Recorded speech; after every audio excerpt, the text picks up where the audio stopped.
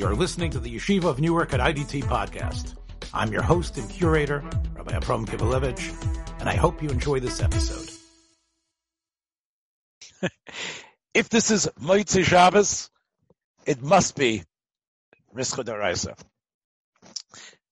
I'm Avram Kivelevitz, and I'm here on a Motzei Shabbos with Rabbi Yosef Gabriel Bechhofer. And we'd like to talk about something different than what the whole world is talking about. We'd like to make these podcasts have a certain sense of nitzchias that people can listen to them years from now. However, we cannot escape what's been going on. So Rabbi Yosef and I were talking a little bit about perhaps a different type of situation, meaning we don't know how we're going to get out of this. We don't know what's going to be the end here.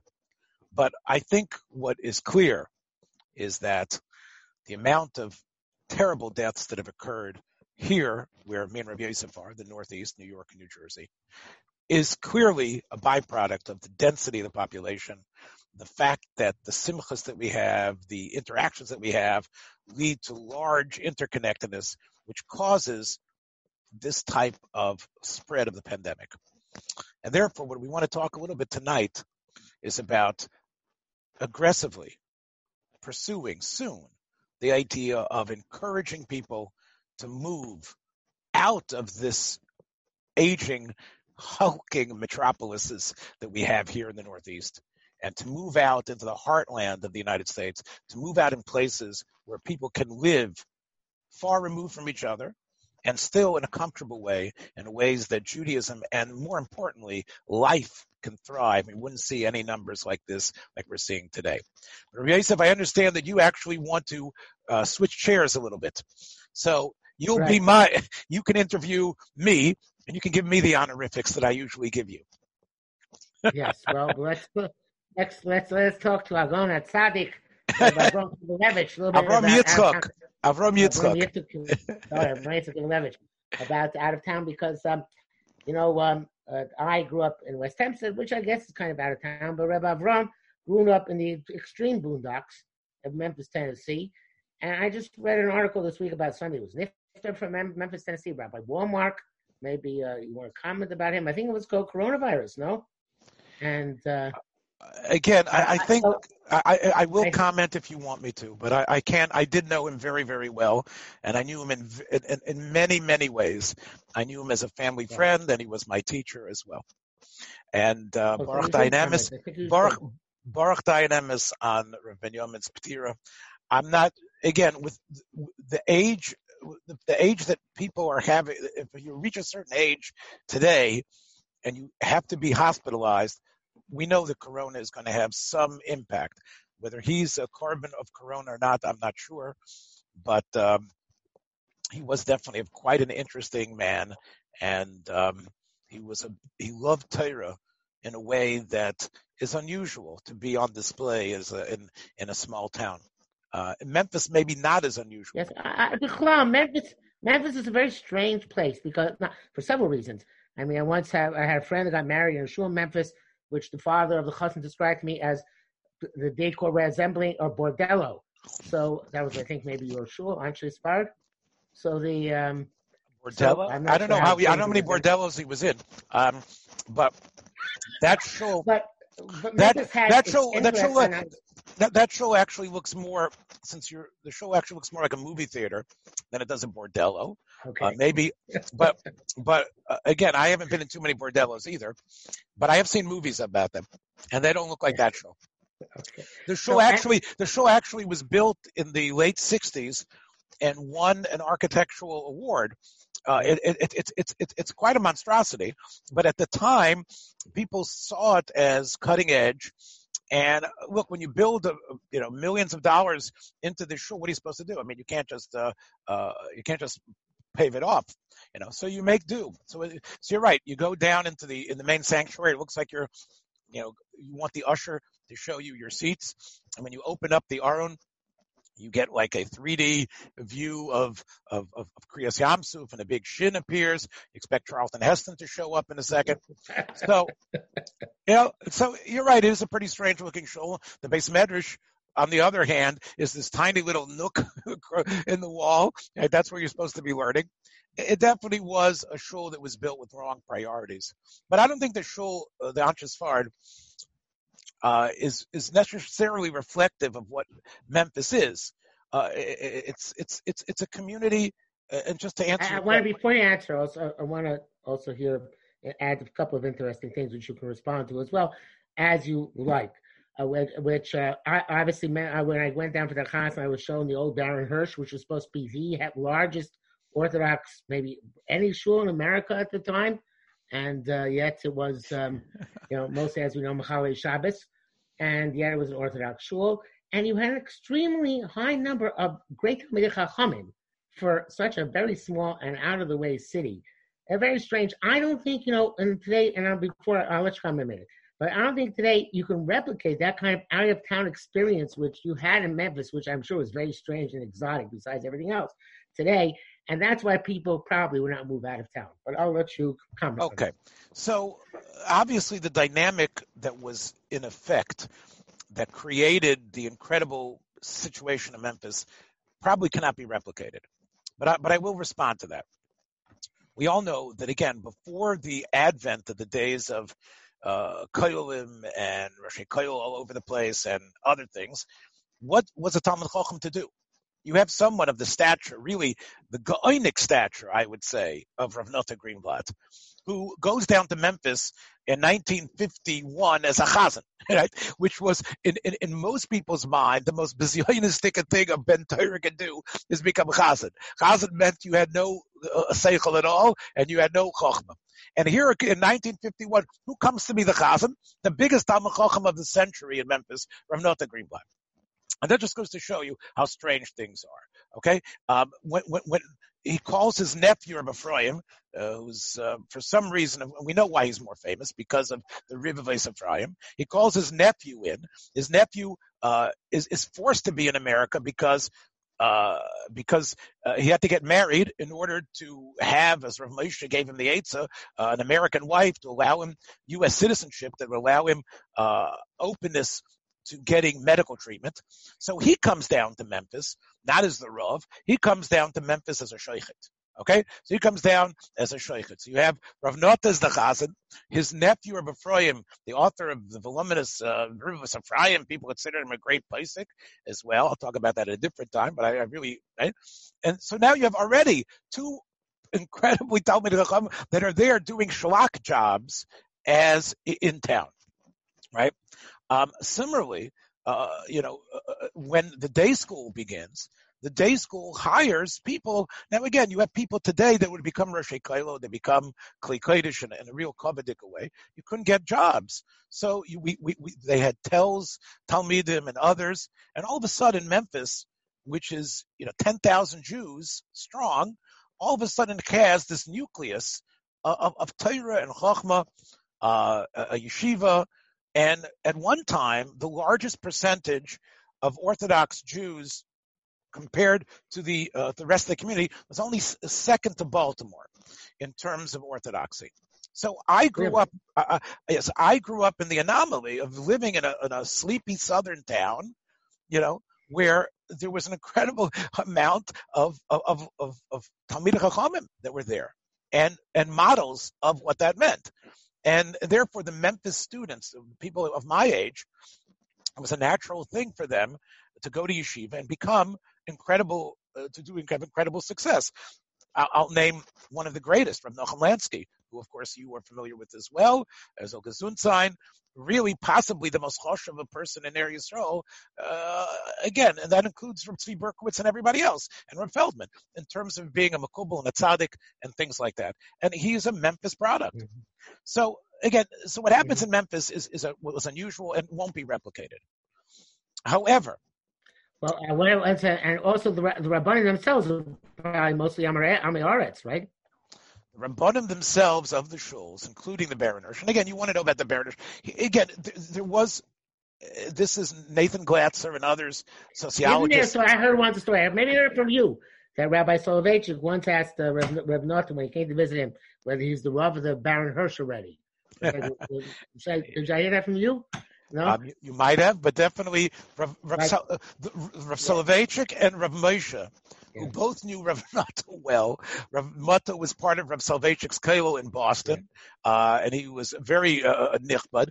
He was a very close talmid of all the Brisker Chevra. He was from Brisk, that's where his family is from. And Rav Moshe, of course. And again, I could spend the whole time speaking about Rav Nata's connection to Rav Moshe.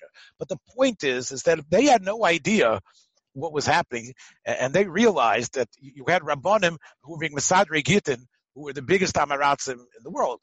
And they couldn't believe that here's Rav Nata, and let's throw in Rav Ephraim as well, who were sort of like only these very minor players. Now, Rav Nata became a large player through his own pushing for the school, and for eventually, as Shakespeare said, truth will out, Torah will out. Eventually, people realized that Rav Nata was obviously, and again, there is a somewhat of a difficult history there, which I don't want to go into, when the yeshiva began, where Rav Nata's grandeur was being attacked, like any small town. That's why Memphis sort of has the types of attacks and scandals that you would expect in a large city. You know, a Memphis boy comes in jaundiced, as opposed to some kid from Birmingham who comes in, right? And you know, Hempstead. well, you know me, and you know a number of Memphis people, and you know that we aren't your typical out-of-town kids. We sort of come preternaturally precocious and too wise to the world for our own good, and that's sort of like. Yeah. So why is that? What went wrong? Oh, right. Depending on your perspective.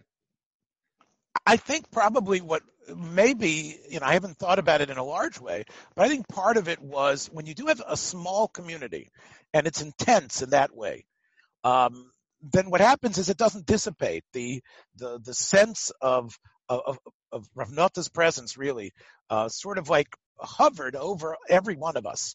And we all sort of became, in a way, sort of, miniatures of Rav Nata's aspect, which was sharp, to the point, and almost biting and critical, which was sort of like, that was the only brand that we knew. And that was the brand that allowed such a charismatic person to sort of like permeate within us. I think that's, and I see this in many of Rav Nata's people who love him and his Talmidim. They all, even when I give a shir to Balabatim, I hear Rav Nata's voice in my head. Sometimes, I hear his biting humor and his cutting remarks, and they definitely vivify. And that happens when you have a small, intense unit, as opposed to, let's say, there'd be 20 shuls with 20 Rabbanim. You probably would not have that same sort of effect. I don't know if that's I hope that answers your question, because you know not only me. I don't want to mention their names, but you know a number of Memphis people, and we all seem to have a little bit. It's unnatural, the amount of I wouldn't call it, but an unusual. You wouldn't call us simple Tmimistika Jews. Definitely not. No way, shape, or form I could ever imagine calling you Tmimistik. But so getting back to this Rabbi Walmart, he was a mechanech. He was. Okay, so look, we all know. I'm very close with his son, Rav Mordechai. He should have a nechama, and I have to give him a call. Nebuch. He's been saved a lot of tzaras. The fact, I'll just put it this way: the fact that Mordechai Walmart, Rav Mordechai, through all his tzaras, has remained such an incredible masmid and Torah power in terms of the writing that he does, in terms of the Chidushei Torah. I don't always agree with what's in there, but he has solid svarim that he's written, is a testament to the dogma that he saw from his father, Reb Binyamin. Reb Binyamin, the best parts of Reb Binyamin are on display in Rav Mordechai, and let me leave it at that. And I think that itself, Heinein Zechroinon. If Binyamin, with all his history and his learning, if his purpose of coming into the world was to produce a Talmud Chacham like Rav Mordechai, that would have been Kedai. I think that's a sufficient. Was he a teacher? What? Was he a teacher of yours, Mark? Okay, so let's bring this back to what I wanted to talk about. Yeah. In the old days, when I was growing up in the 60s, you took what you could in terms of teachers. And therefore, Right. if you had somebody, he went to yeshiva, he could be a teacher. Why not? Throw him in front of a class and let him teach you. And there are many people who, by the way, as we know, there was a purge of those type of teachers. I might have been one of those type of teachers too, as well. But there was, and maybe you too. But there was a purge of many of that generation, where he's a Talmid Chacham, he probably knows how to learn. Put him in front of a shiur, and I'm sure the kids will benefit from it. So here's Binyamin Woolmark in Memphis, for whatever reason brought him. I'm not exactly sure why. I heard Rav Hutner told him to go there, and some other things. There were some things, again, I'm not 100% sure what brought him down there. I don't want to speak out of turn. But Rav Binyamin, okay, he's a Talmid Chacham. He knows how to learn. He knows Torah. Give him a job. Let him teach 4th or 5th grade. So, but again, he didn't have any background in education, so I saw that he loved to learn because, he would take out Svarim in the middle of shiur, and we knew that he liked it. But he also, he also got amusement if it was just sitting around doing nothing. So what I would say is, yes, he was a teacher, but that wasn't his forte. I think what his forte was he was sharp. He brought a sense of Eretz Yisrael in Europe. And he appreciated sharp people. He appreciated, I think he encouraged me in a lot of my shtick, because I did a lot of shtick, that wasn't necessarily learning related, and he was always very amused by great. it. What?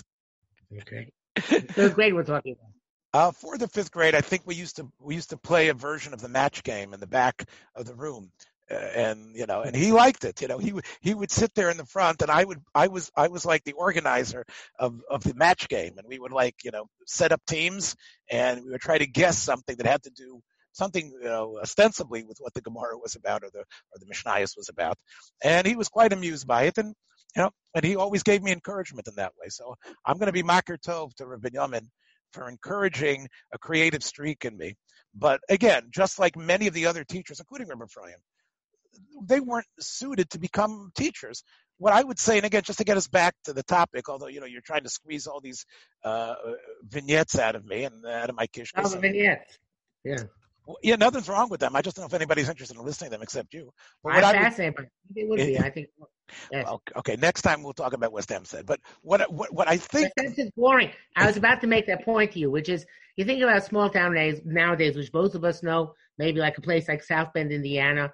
Yes. There's nothing there compared to what you had growing up.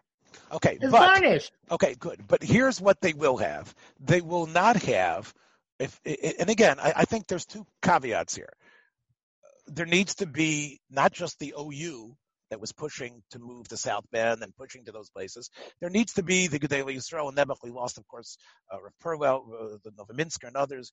The Gedolei Yisrael of this standing now need to push for the 20-year-olds, the 25-year-olds, and they need to get the people who have the money to help create these small areas where people can live beyond here, to live in homes where, it's not unusual for the next Jew to be a quarter of a mile down the road or a half a mile down the road. And we will not have a situation like my good friend John Kroll, who I spoke with on Erev Shabbos, told me that if you think about Garboz, the person who was like ground zero of COVID among the Jews, in 3 days, the first day, he was in the shul in New Rochelle of 800. The second day, he was at a levaya, which had 300 or 400. And that afternoon, he was at a bat mitzvah. So one person, and that just shows you those type of numbers are untenable. That could never happen in Memphis. It could never happen in South Bend. And I'm going to say in the future, it won't happen in Naperville. It won't happen in Des Moines. And we could, and I know the Chabad tried something in, what was it, Pottsville, Iowa? You know the city I'm talking about. Postville. Was it Postville? Postville. Okay. Postville. Okay, not a one chicken town like Postville, where it's all about the chicken factory there, or whatever it was that Rabashkin was doing there. What I'm talking about is a complete city and which already has enough of an interest. It could be Greenville, North Carolina. Jews should be moving there just like they did in Europe, just like we had outposts in Europe. Broad only had not going to have the experience. I don't buy it. You had an experience where you actually were set up to be. You had a Yiddish sprach, which people like me in West Hempstead didn't have. You had you brushed, as you said, elbows with Talmidei Chachamim of the greatest stature. But what you're going to do is consign people to places which are boondocks in all ways. No, we're not going to consign them. We're not talking about like the Japanese internment camps. What we're talking about is we're talking about is with Chochmah, figure out, send, Rav Shmuel Kamenetsky had this movement, let's find Rabbonim and Poskim. Okay, so what are they going to do? They're going to sit in Lakewood and answer calls and become the next rabbis in the big megapolis.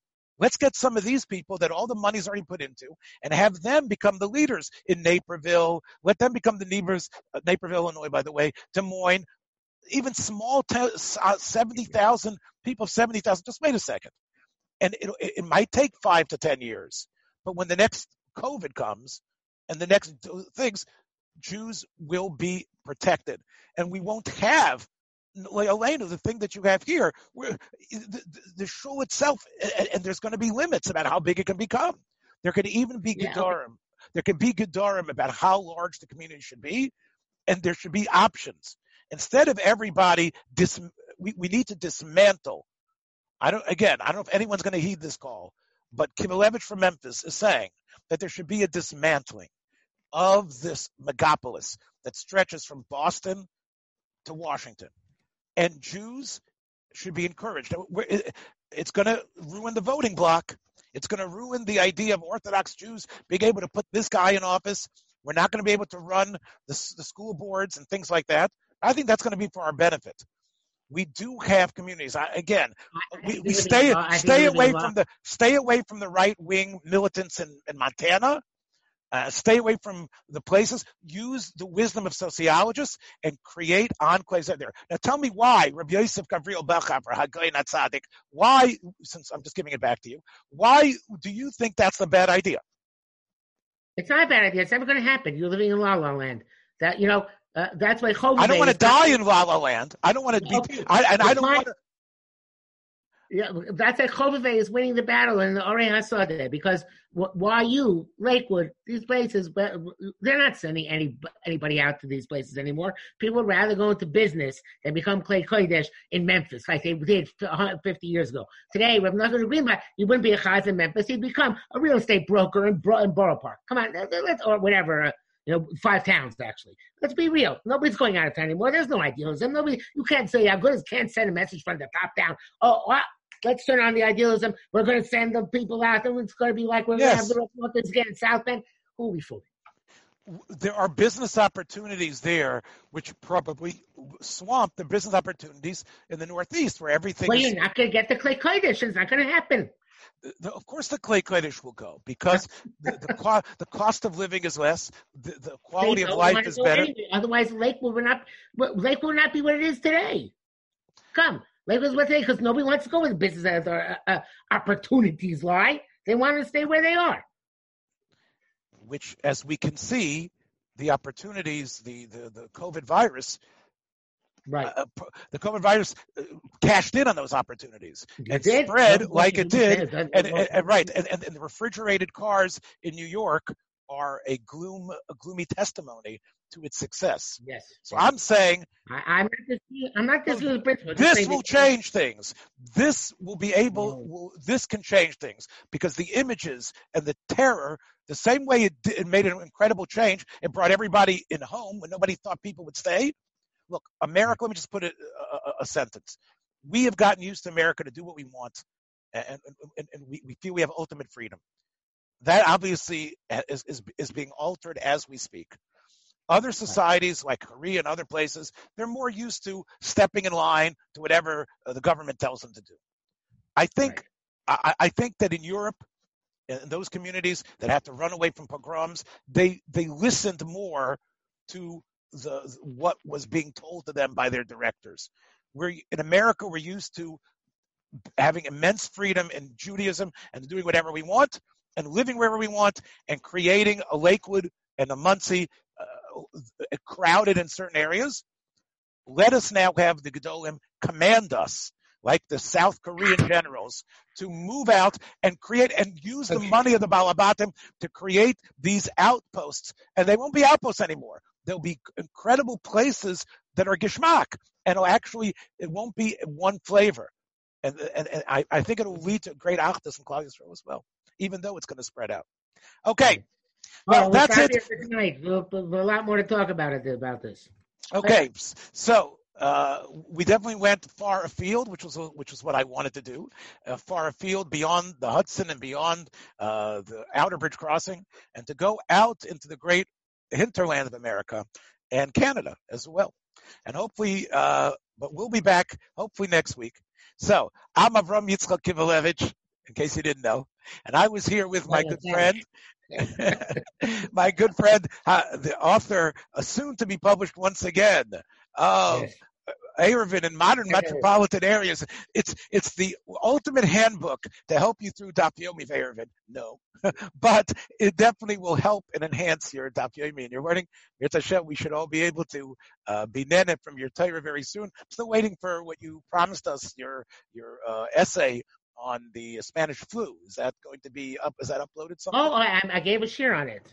Okay. It's on YouTube. I'll reference it next time. Okay, so if you send it to me, I'll put it in today's program notes. So that's it for this Motzei Shabbos. We'll try to be with you next Erev Shabbos again with another Rischa D'Oraisa.